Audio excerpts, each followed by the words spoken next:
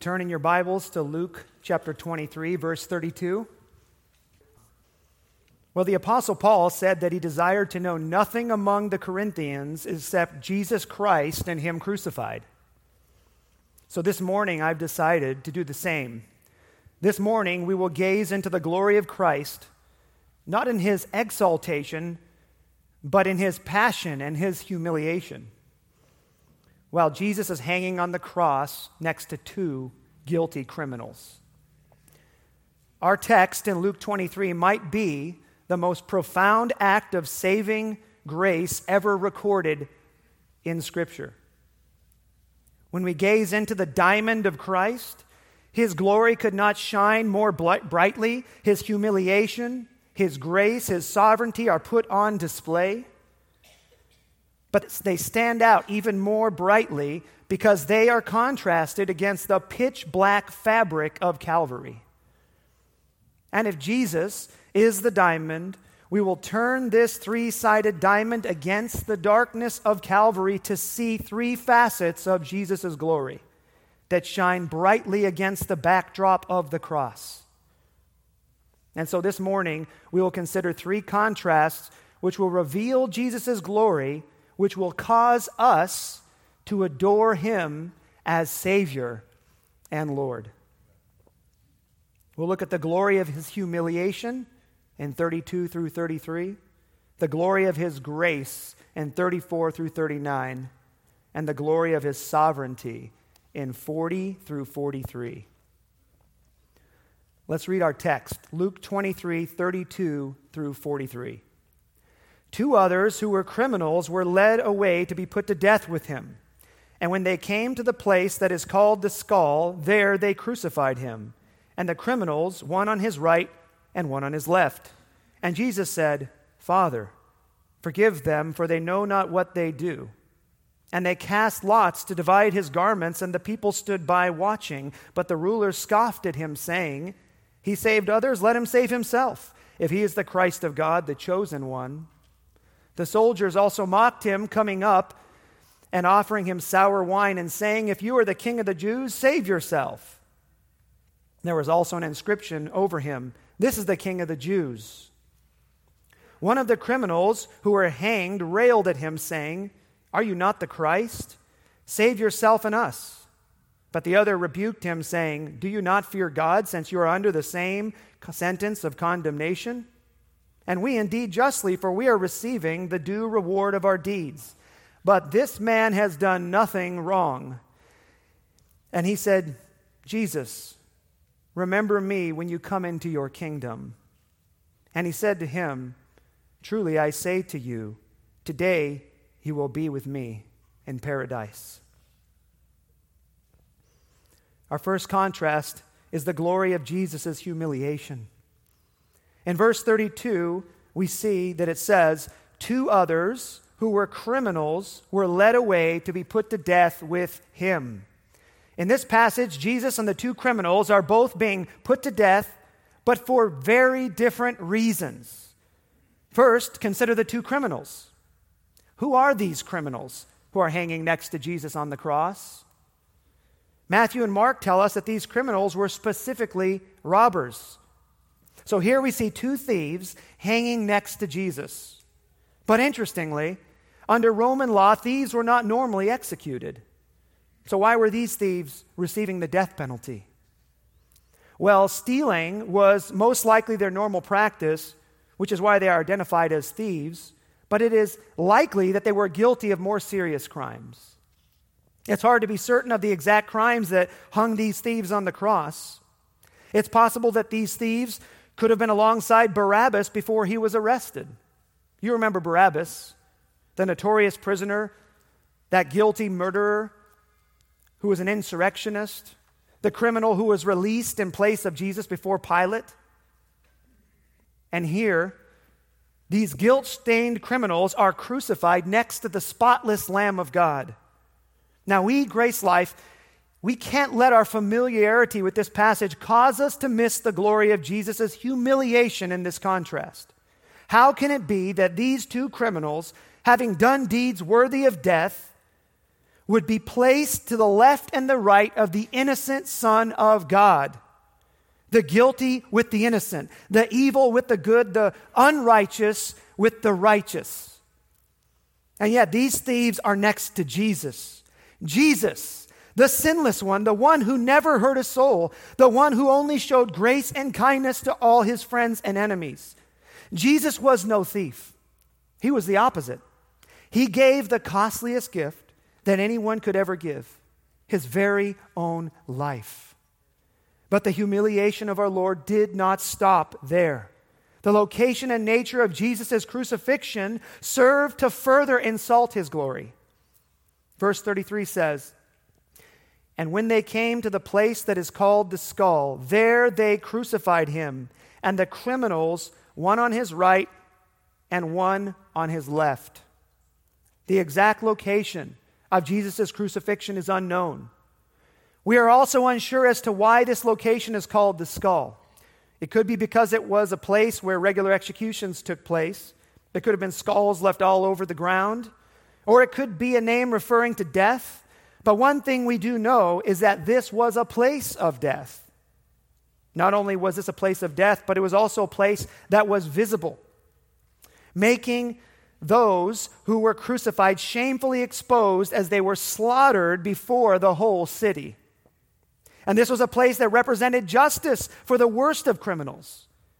And what made this worse was that Jesus was humiliated, not just in front of people he didn't know, but in front of his enemies, mocking, scoffing, relishing the torture and dishonor that Jesus endured. But here at this moment, because Jesus was present with guilty criminals, this is not only a time of justice, but it is also a time of murder. Justice for the thieves, but murder for Jesus. Can't you see the condescension of the glory of the Son of God, Grace Life? He is so humble. He is so gracious. He is so merciful that he voluntarily humbled himself to this position for you and for me. But Jesus' humiliation goes even further. Verse 33 says, "There they crucified him." Consider the mode of crucifixion. Unlike a guillotine or lethal injection, crucifixion was not clean and it was not fast. Crucifixion was a form of capital punishment reserved only for the worst kind of sinners. And what we know about crucifixion is this: it was slow, it was painful, and it was humiliating. Crucifixion could last for a very, very long time. All the different elements that inflicted pain on the crucified could last for hours and even days. And this was intentional. The Romans used this form of capital punishment with the intention of inflicting maximum agony on the criminal. But not only was it slow, it was terribly painful. The criminal who was crucified was first beaten, then tied to a pole where he would be whipped with a braided leather thong with bits of metal and bone embedded in it. They were whipped from the upper back down to behind the knee. Then the victim was nailed to the cross through the wrists and the feet to hold him there. In order to breathe, the criminal had to push up with his feet and pull down with his arms, which would only exacerbate the pain from the open wounds on his back caused by the leather lashes. All this was on top of the fatigue, the lack of sleep, the dehydration, and the hunger that the criminal had already been experiencing. All the pain, struggling, helplessness, and agony produced maximum humiliation. Crucifixion was terrible. And it was certainly sufficient, if not too severe, for the worst kinds of criminals. But not Jesus. Not for the Son of God. Not for the one who committed no evil. But there he was, hanging next to two criminals, humiliated. I dare say you'd be reluctant to wish crucifixion on your worst enemies. And yet Jesus, the friend of sinners, the innocent one who never hurt a soul, who loved with perfect love, was unjustly tortured on that cross. And yet it was his love that held him there until it was accomplished. His dying breath has brought me life until it is finished. I know that it is finished. His love for his Father and his love for his people held him there on that cross in that shame. Jesus was beaten, scourged, and half naked, shamed, and hanging helplessly before his enemies on that wooden cross. Now, you know what's so hard to fathom? In all of this suffering and humiliation, Jesus got the exact opposite of what he deserved. Jesus deserved the highest honor and praise, but instead, he received the worst kind of dishonor and mocking. The contrast between Jesus the righteous and the unrighteous thieves magnifies Jesus' humble condescension. It causes us to marvel at the Son of God who would lower himself to save unworthy sinners like us. And the second contrast in verse 34 through 39 causes us to glorify Jesus for his gracious response against the backdrop of the people's disdain. The innocent one and two criminals.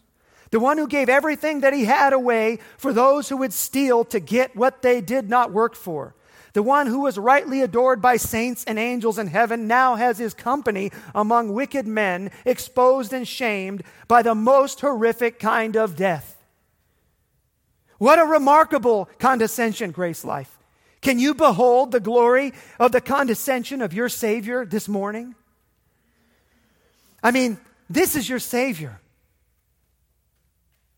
Lowly in a manger, lowly on a donkey, and lowly on a cross. And we adore Jesus for his humiliation. And now we will adore him for his grace in the second contrast. See, Jesus, he responds, and then the people respond. But there are two very different responses, as you will see in verse 34 through 39. Jesus displays a grace that has never been seen. Nothing like this has ever been witnessed in human history, and yet the people respond with disdain for him. And as we begin to look at these two different responses, we will take them a bit out of order. Rather than looking at Jesus' response first as it appears in the text, we will look first at the people's response and then at Jesus' response. Verse 34 says, "And they cast lots to divide his garments." Think about the animality, the beast-like behavior of these soldiers, bidding for Jesus' clothing. This is a public execution. His clothing would have been soaked with blood and full of dirt, and yet all that these soldiers could think about was Jesus' garments. How despicable, how detestable. Soldiers bidding for Jesus' garments like some kind of game. And little did these Roman soldiers know that they were fulfilling the prophecy found in Psalm 22. As they divided up the garments and cast lots for Jesus' tunic, they were fulfilling Scripture, one sinful deed at a time. Each deed was revealing how great humanity needed a Savior. I mean, imagine how little they must have thought about Jesus, treating his blood-stained clothing as having greater worth than his own life.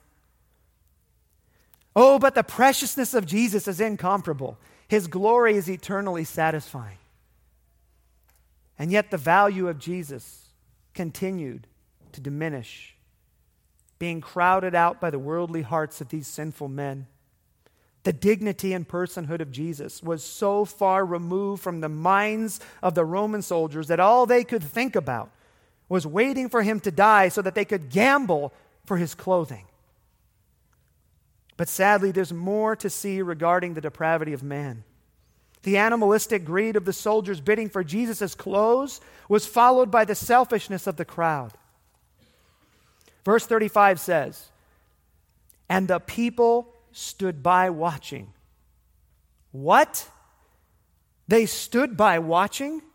Really? They just stood by and watched the one who provided the loaves, who healed the sick, who blessed the children, who gave sight to the blind, and who was kind to all? Had they no concern for the injustice of this act? No resolve to speak out? No, they stood by and watched, as they did for every crucifixion. I mean, how is this any different than Nazi Germany when the German citizens stood by watching their Jewish neighbors being hauled away like cattle to be slaughtered in the masses? The crowd may not have mocked Jesus, but they certainly dishonored him with their selfish complacency. And for many, they were no better than the Germans who quietly watched the Holocaust. But for others, this was probably no more than a morbid form of entertainment, like the blood sport of the Roman gladiators. How selfish and hard their hearts must have been. How could they stomach what was happening, especially since the righteous one was hanging guiltless on that cross? But the hearts of the crowd were unmoved. The crowd was selfish and lukewarm. The Jewish rulers were not. They were much more assertive, though, in their disdain for Jesus. Verse 35 says, "But the rulers scoffed at him, saying, 'He saved others. Let him save himself, if he is the Christ of God, his chosen one.'" Notice, the rulers scoffed at him. These religious rulers mocked and ridiculed Jesus. They knew that Jesus' ministry threatened their lust for religious fame, and so they were eager to see Jesus helpless, and they took great pleasure in his suffering.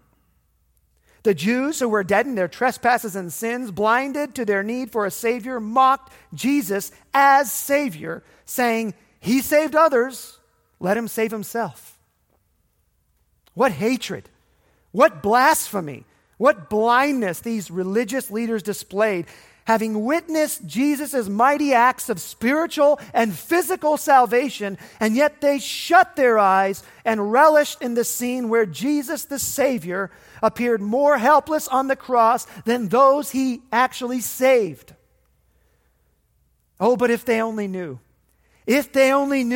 that what appeared like the greatest moment of weakness in Jesus' life was actually the most triumphant act of grace the world has ever seen. They thought that they had won. They thought that they put Jesus on the cross. Oh, but how wrong they were. They were not the ultimate reason Jesus was hanging on the cross. Jesus was. Jesus said, "No one takes my life, but I lay it down of my own accord," John 10:18. The Jews did not hold Jesus on that cross. The nails could not stop him. No one had the power to stop the sheer omnipotence of the eternal Son of God. Jesus could have incinerated them with a look. But what did he do? He laid down his life. The religious leaders saw no power in Jesus because he did not come down from that cross. But Jesus remained on that cross for his people. It was for your sins that he was there. It was your sins that held him there. He died on that cross for you, Grace Life, for you and for me. And so Jesus continued to endure the evil actions and words of these religious leaders. But if that isn't enough, the soldiers also participated in this disgusting mocking fest. Look at verses 36 through 37. The soldiers also mocked him, coming up and offering him sour wine and saying, "If you are the king of the Jews, save yourself." There was also an inscription over him, "This is the King of the Jews." Although the Roman soldiers were not well versed in the theology of the Jews, they knew what a king was. And they certainly knew that Jesus called himself a king. And rather than being honorable executioners, they were wicked soldiers, and they mocked Jesus' kingship as if he was nothing but a low-life and crazy criminal. And yet Jesus is the King of Kings. He is the Lord of Lords. And a king would have deserved the highest quality of wine. But these foolish soldiers offered him sour wine. A king also deserved proven loyalty from his subjects. But these Roman mockers demanded that Jesus prove his kingship by saving himself. a king was worthy of an honorable and accurate inscription describing the scope of his rule. But these Romans harassed Jesus, placing a mocking sign of his kingship in their unbelief. They did not know that the one whom they offered sour wine to was the one who would return in triumphant glory to crush his enemies under the winepress of God's wrath. And they did not understand that the reason Jesus did not save himself was not because he was powerless to do so, but because sinners are powerless to stand before a holy and just God. If only they knew that Jesus hung on that cross, not to be punished, but to purify. Not to pay for his sins, but for his people's sins. And he was not there so people would perish, but so that he might purchase pardon through his atoning work on the cross. And despite the grace and mercy of our Lord Jesus, the mocking continued. And there are at least 3 ways the religious leaders mocked Jesus. First, they mocked Jesus for his deity as Son of God. Where is that in the text, you say? Well, in the parallel account, Matthew records that while Jesus was hanging on the cross, the Jews, mocked him for calling himself the Son of God. It says this, he trusts in God. Let God deliver him now if he desires him. For he said, I am the Son of God. When Jesus referred to himself as the Son of God, he was calling himself God. And the Jews understood this very well. You remember in John 5:18 when it said, the Jews were seeking all the more to kill him because he was not only breaking the Sabbath, but also was calling God his own Father, making himself equal with God. And the Pharisees understood this, and it made them very, very angry. You see, calling Jesus the Son of God in the Jews' mind was the same as calling him God. And that is exactly what Jesus was doing, and they knew what he was doing, and so they sought to kill him. Not only did they mock Jesus' deity, but they mocked him for his authority as king. Luke 23:37 says that the soldiers mocked Jesus. They said, if you are the king of the Jews, save yourself. And in the parallel account, Matthew 27 records that the religious leaders also mocked Jesus as king. It says, he saved others, he cannot save himself. He is the King of Israel. Let him come down from that cross and we will believe in him. The soldiers and the religious leaders are tantalizing Jesus as if he had no authority, as if he wasn't the king. They are treating the King of Israel and the universe as a joke. And in effect, they are blaspheming the true king and committing treason against him. But Jesus was committed to his path. Even as the high king, Jesus humbled himself. He humbled himself to the grave. He was in the highest position possible, and he lowered himself to the lowest position possible. Philippians 2:8. And being found in human form, he humbled himself by becoming obedient to the point of death, even death on the cross. Jesus was murdered, but not just any murder. He suffered the lowest form of death the Roman government had to offer, a death for criminals, crucifixion. If only they knew that the hands that they had pierced were the same hands that were holding the universe together at that moment. The same hands that keep the earth in orbit. The same hands that sustain every blade of grass and every hair on their heads. And yet they use their hands to pierce his hands while despising his divine authority. And so they mocked Jesus for his deity and his authority. But they also mocked him for his work as Savior. Luke 23:39 says, one of the criminals who were hanging railed at him, saying, are you not the Christ? Save yourself and us. And in the parallel accounts, the religious leaders said, he saved others. Can he save himself? So they mocked Jesus for his saving works. They treated him as if he wasn't the Savior. They acted as if everything Jesus said in his entire ministry was false. They acted as if Jesus was not the Lamb of God who takes away the sins of the world. They acted as if Jesus was not the only begotten Son that will give eternal life to whosoever believes. They acted as if Jesus was not the way, the truth, and the life, who said that nobody can come to the Father except through me. But this is Jesus, King and Savior, the one in Revelation 5 who has redeemed people from every tribe, tongue, and nation. And as Jesus was mocked on that cross, in that moment, the people did not believe that Jesus was the good shepherd who lays his life down for his sheep. They did not understand that he was the one who would leave the 99 sheep and go to rescue the one. They did not realize that Jesus loved his own and that he will never leave them or forsake them and that he will bring every sheep to himself.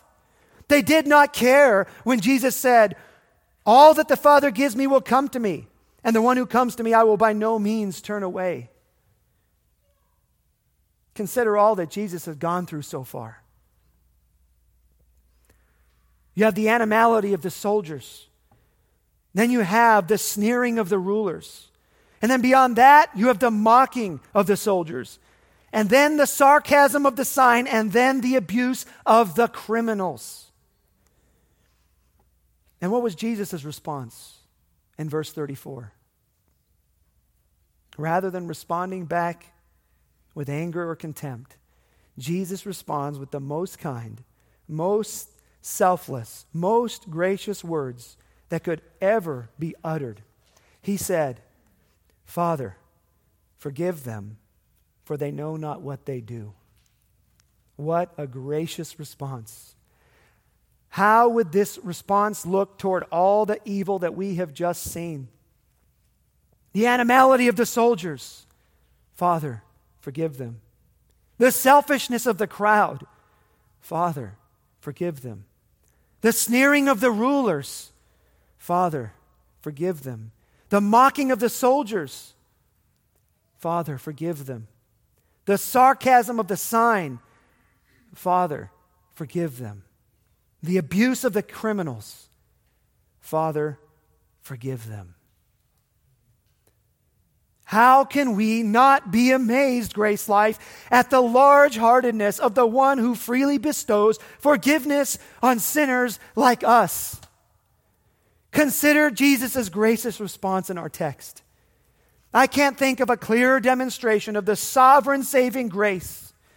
Jesus forgives, not because of how well we treat God, but because of how gracious God is toward us.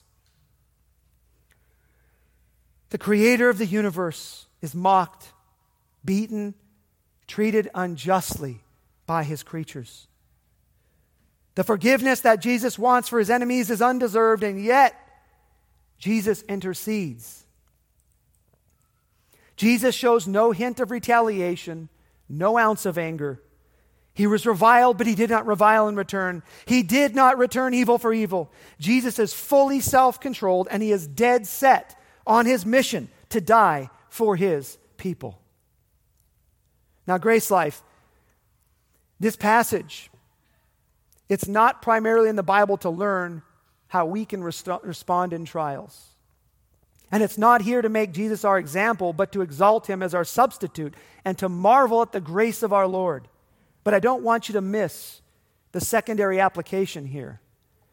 Given that we have beheld Jesus' glory, can we now be fueled by this grace toward our neighbors or even our enemies? As we see the grace of Jesus, can we extend that grace to others? Because that's what Peter says in 1 Peter 2:21 and following.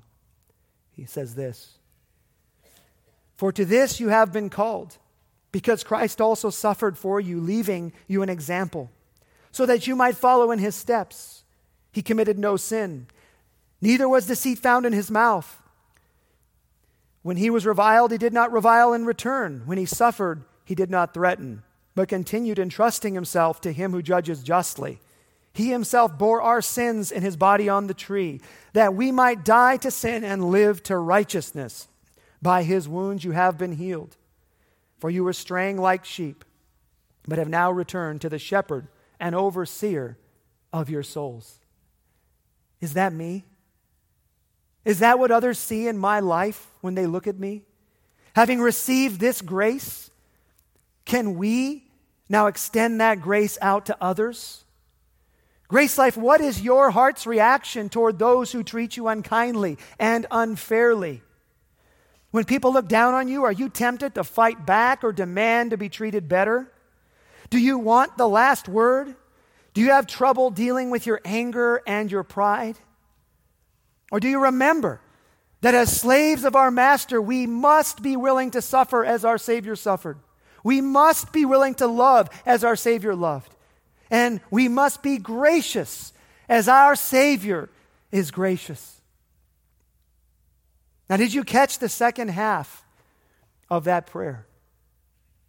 After asking the Father to forgive, Jesus said, "For they know not what they do."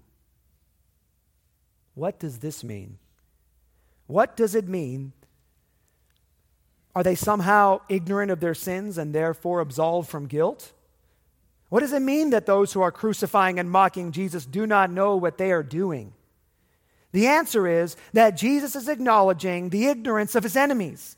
He is identifying their blindness, their failure to see that they are actually killing the Lord of glory. Paul gives us insight into this truth in 1 Corinthians 2:7. When he says that the rulers of this age would not have crucified Jesus had they been aware of who he really was. Although those who crucified Jesus are culpable for what they did not understand the full weight of their actions. In other words, it is one thing to unjustly kill and mock a regular man, but it's quite another to kill and mock the Lord of the universe. Listen to what Paul says in 1 Corinthians 2:7-8. But we impart a secret and hidden wisdom of God, which God decreed before the ages for our glory.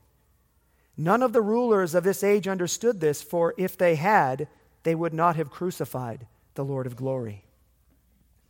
The Jews and Gentiles did not understand the wisdom of God. As Jesus was crucified on that cross, it was a stumbling block to the Jews, and it was foolishness to the Gentiles. They were utterly blind and in need of supernatural help. They needed their eyes to be opened to see the glory of the one who hung before them on the cross. But at that moment, nobody cared. Nobody cared about Jesus. He was forsaken by all. Till we see the glory of his sovereignty. Because in that dark and gloomy moment, when Jesus' life was hanging by a thread, one of his sheep turns to him while hanging on the cross, and he humbly asks, "Remember me. Remember me." The thief now inclines himself toward Jesus. He demonstrates a complete change in direction, and he petitions Jesus, saying, "Remember me." When did the thief want to be remembered? When Jesus comes into his kingdom. You see, the crowd did not believe that Jesus was the king. The soldiers did not believe that Jesus was the king. The Jews did not believe that Jesus was the king. And the thieves did not believe that Jesus was the king. But now, to this thief, Jesus was his king. And while Jesus was at the lowest point of his life, when Jesus looked the weakest and most helpless, he exercised his sovereignty as Lord and dispensed the grace of God in salvation. And you know what he does? He regenerates that thief right there while he's hanging on that cross. When the thieves were mocking, it's like they were saying, "You know what would be a good display of your power, Jesus? How about you take the nails out of your hands and ours and get us off that cross? And it's like Jesus was saying, you know what's a better display of my power? If I take the chains off that man's heart while I'm staying on the cross. And in that moment, when Jesus is tempted to exercise power outside of his Father's authority by getting off that cross, he dispenses saving grace toward one of his sheep, drawing him into the fold. And so we have adored Jesus, have we not, Grace Life, for the glory of his humiliation and for the glory of his gracious response. And now we're going to adore him for the glory of his sovereignty to save. And we're going to see his sovereignty manifested in the contrast between the two thieves, the repentant one and the unrepentant one. And in this last section here, we will see the king treated like a criminal and the criminal treated like a king. This is the first time in the scene where we see a change in heart. The turning point is in verse 40, when one thief turns to the other to rebuke him for mocking Jesus. I mean, do you see what's going on here? Not only does the thief stop mocking, but he boldly rebukes his friend. In a split second, a total change of direction. What happened here? Why did he rebuke his friend?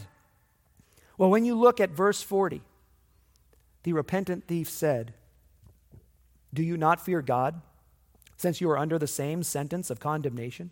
And we indeed justly, for we are receiving the due reward of our deeds." Notice the words that this thief uttered. First, the thief feared God. For the first time, he really understood the holiness and the justice of God. He was now concerned about the afterlife because he knew that God can and that God will punish sinners. And he did not want to be one of them. And because of this change in heart, the repentant thief could not tolerate the arrogance and foolishness of his friend. He could not stomach the condescending speech and the insults. He was not silent like the crowds, and he no longer mocked like the others. You see, the fear of God is a key ingredient in repentance. True repentance will always include fear of God and recognition of one's own sinfulness. The second component of true repentance is seen when the thief fully embraces his deserved consequences. And this is exactly what the thief understood when he said, "We are receiving the due reward of our deeds." The repentant thief did not try to minimize his sin. He did not try to make himself look better than he was, but he embraced the full force of his punishment. This honest, transparent, and humble response can only be attributed to the sovereign, saving grace of our Lord. But notice the other thief. The hypocrisy of the unrepentant thief embodies the height of spiritual deadness. In his dying moments, rather than being softened by his fear of death, this thief oozed out selfishness and hatred toward the Son of God, mocking and insulting. He said, "Save yourself and us." The only reason that he wanted Jesus to save himself was because he ultimately knew that if Jesus saved himself, Jesus could save him and his friend. The thief did not care that the red-hot embers of hell were being stoked with every insult that he hurled toward Jesus. He did not care that the flames of eternal judgment would shortly receive him upon his last breath. Like so many unbelievers who hear the gospel today, the thief was more interested in how Jesus can help him with his physical needs than how he can help him with his greater spiritual needs. And there are some of you today who need to hear this because you fit this category. You're more interested in improving your life on this earth than finding your salvation and ultimate happiness in the Son of God. This is an impossible pursuit. You will fail. And I urge you to turn from your sin and to turn to Christ, because there you'll find joy and you'll find forgiveness, just like the thief. So let's consider for a moment some significant truths about Jesus that the dying thief acknowledged. First, he acknowledged that Jesus had done nothing wrong. Verse 41 says, "And we indeed justly, for we are receiving the due reward of our deeds, but this man has done nothing wrong." Now consider this for a moment. As this thief is hanging on the cross in an immense amount of pain, having just mocked Jesus, he now confesses that Jesus is guiltless and that he is unjustly hanging beside him. What could have gone through this thief's mind to bring him to that conclusion? The thief likely had a certain knowledge of Jesus prior to hanging on the cross. The text doesn't tell us exactly what he was thinking, but I have often wondered what events in Jesus' life these thieves would have witnessed. I mean, surely they were aware of the breadth of Jesus' ministry.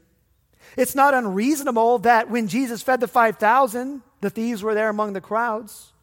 I mean, can you imagine as Jesus graciously fed the crowd, the thieves could have easily enjoyed a free lunch, and they could have used the occasion to steal from their fellow citizens while they were distracted.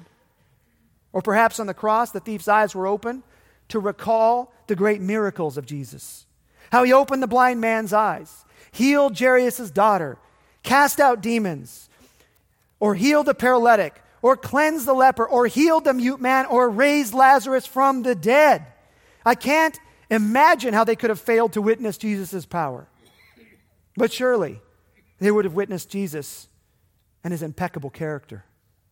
They would have seen Jesus' unparalleled wisdom as he frustrated the evil plans of the Pharisees, or how his profound wisdom silenced them with an answer, or when he showed compassion on the worst of sinners, even the prostitutes and tax collectors, or when Jesus blessed the little children and showed them a kind of compassion that even surprised his disciples. Maybe he witnessed Jesus' incredible restraint by not reviling those who revile him, even at the present moment during the crucifixion. And we know that from this text, he would have witnessed the mocking that came from the Jewish leaders, from the Roman soldiers, and even from his own mouth. And yet Jesus did not get angry, nor did he repay evil for evil, but he restrained himself, and he was silent and gracious in speech. And in this moment, as the thief calls out to Jesus, he is calling out to his Savior. Not just the Savior, but his Savior. He was not just a king, but he was his king. He was Jesus to the thief. And as Jesus hung on that cross, about to experience the full wrath of his Father for the sins of his people, among those sins would certainly have been those of the repentant thief hanging right next to him. And the thief asked Jesus to remember him when he comes into his kingdom. Notice the gracious response of Jesus. Amidst all that Jesus had gone through, in the midst of all the suffering, the beating, the flogging, the crucifixion, the fatigue, the dehydration, the abandonment by his friends, and just a few hours away from death, Jesus did not forget the one whom the Father had given him. Jesus said, "I am the good shepherd. I know my sheep. I know my own, and my own know me," Jesus said. Jesus knew that the thief was his sheep even before the thief knew that he was Jesus' sheep. When the thief was mocking Jesus, Jesus knew at that moment that the criminal's sins toward him would soon be paid for on that cross. And when the Holy Spirit quickened the heart of the thief, his eyes were open to realize that he knew Jesus. And he cried out to Jesus for mercy. Just imagine the thief and Jesus make eye contact, and Jesus looks into the eyes of his sheep, and he tells him the most reassuring words that could possibly be uttered. "Today, you will be with me in paradise." What a comfort. What a relief. "Today you will be with me in paradise," Jesus said. Not tomorrow, but today. Oh, the joy that must have filled the thief's heart. After exercising his sovereignty to save, Jesus reassures this thief that to be absent with the body is to be present with the Lord. Jesus promises this thief that the very day he called out is the same day that they will be together in paradise. Is this your hope, Grace Life? Are you living your life ready to be with your Savior at any moment? Does your heart stretch toward heaven where Christ is when you consider the glory of Jesus' humiliation as the spotless lamb hangs next to the filthy criminals? Or the glory of his gracious response as he petitions the Father to forgive his persecutors? Or the glory of his sovereignty to save as he saves the thief, as he saved all who comes to him, and as he saved us? Like the thief on the cross, we understand that there is nothing we can do to save ourselves, don't we? We understand that Jesus paid it on the cross, that Jesus obeyed the law so that he can grant us perfect righteousness. And our confidence is in Christ. And because of this, we have assurance that we too will be with him in paradise. And so let's adore him for this, Grace Life. Let's pray. Father, we're so thankful for your kindness. You have chosen a people for your Son to redeem. Thank you, Jesus, for receiving us. All that the Father has given to you will come, and you will never turn anyone away. And we're so grateful, Lord Jesus, as we consider who you are, that you would humble yourself from that high position, dying a death for the worst of murderers. And that you would be so gracious to respond to all those different people mocking and tormenting you. And yet, you are so gracious. And how you are so sovereign over everything, that even on that cross when you're about to die, you save your sheep. And so we thank you for that. And we adore you for that. We pray this in Christ's name. Amen. We hope you enjoyed this message from our guest speaker. For more information about the ministry of the Grace Life Pulpit, visit at www.thegracelifepulpit.com. Please note, law prohibits the unauthorized copying or distributing of this audio file. Requests for permission to copy or distribute are made in writing to the Grace Life Pulpit. Copyright by the Grace Life Pulpit, all rights reserved.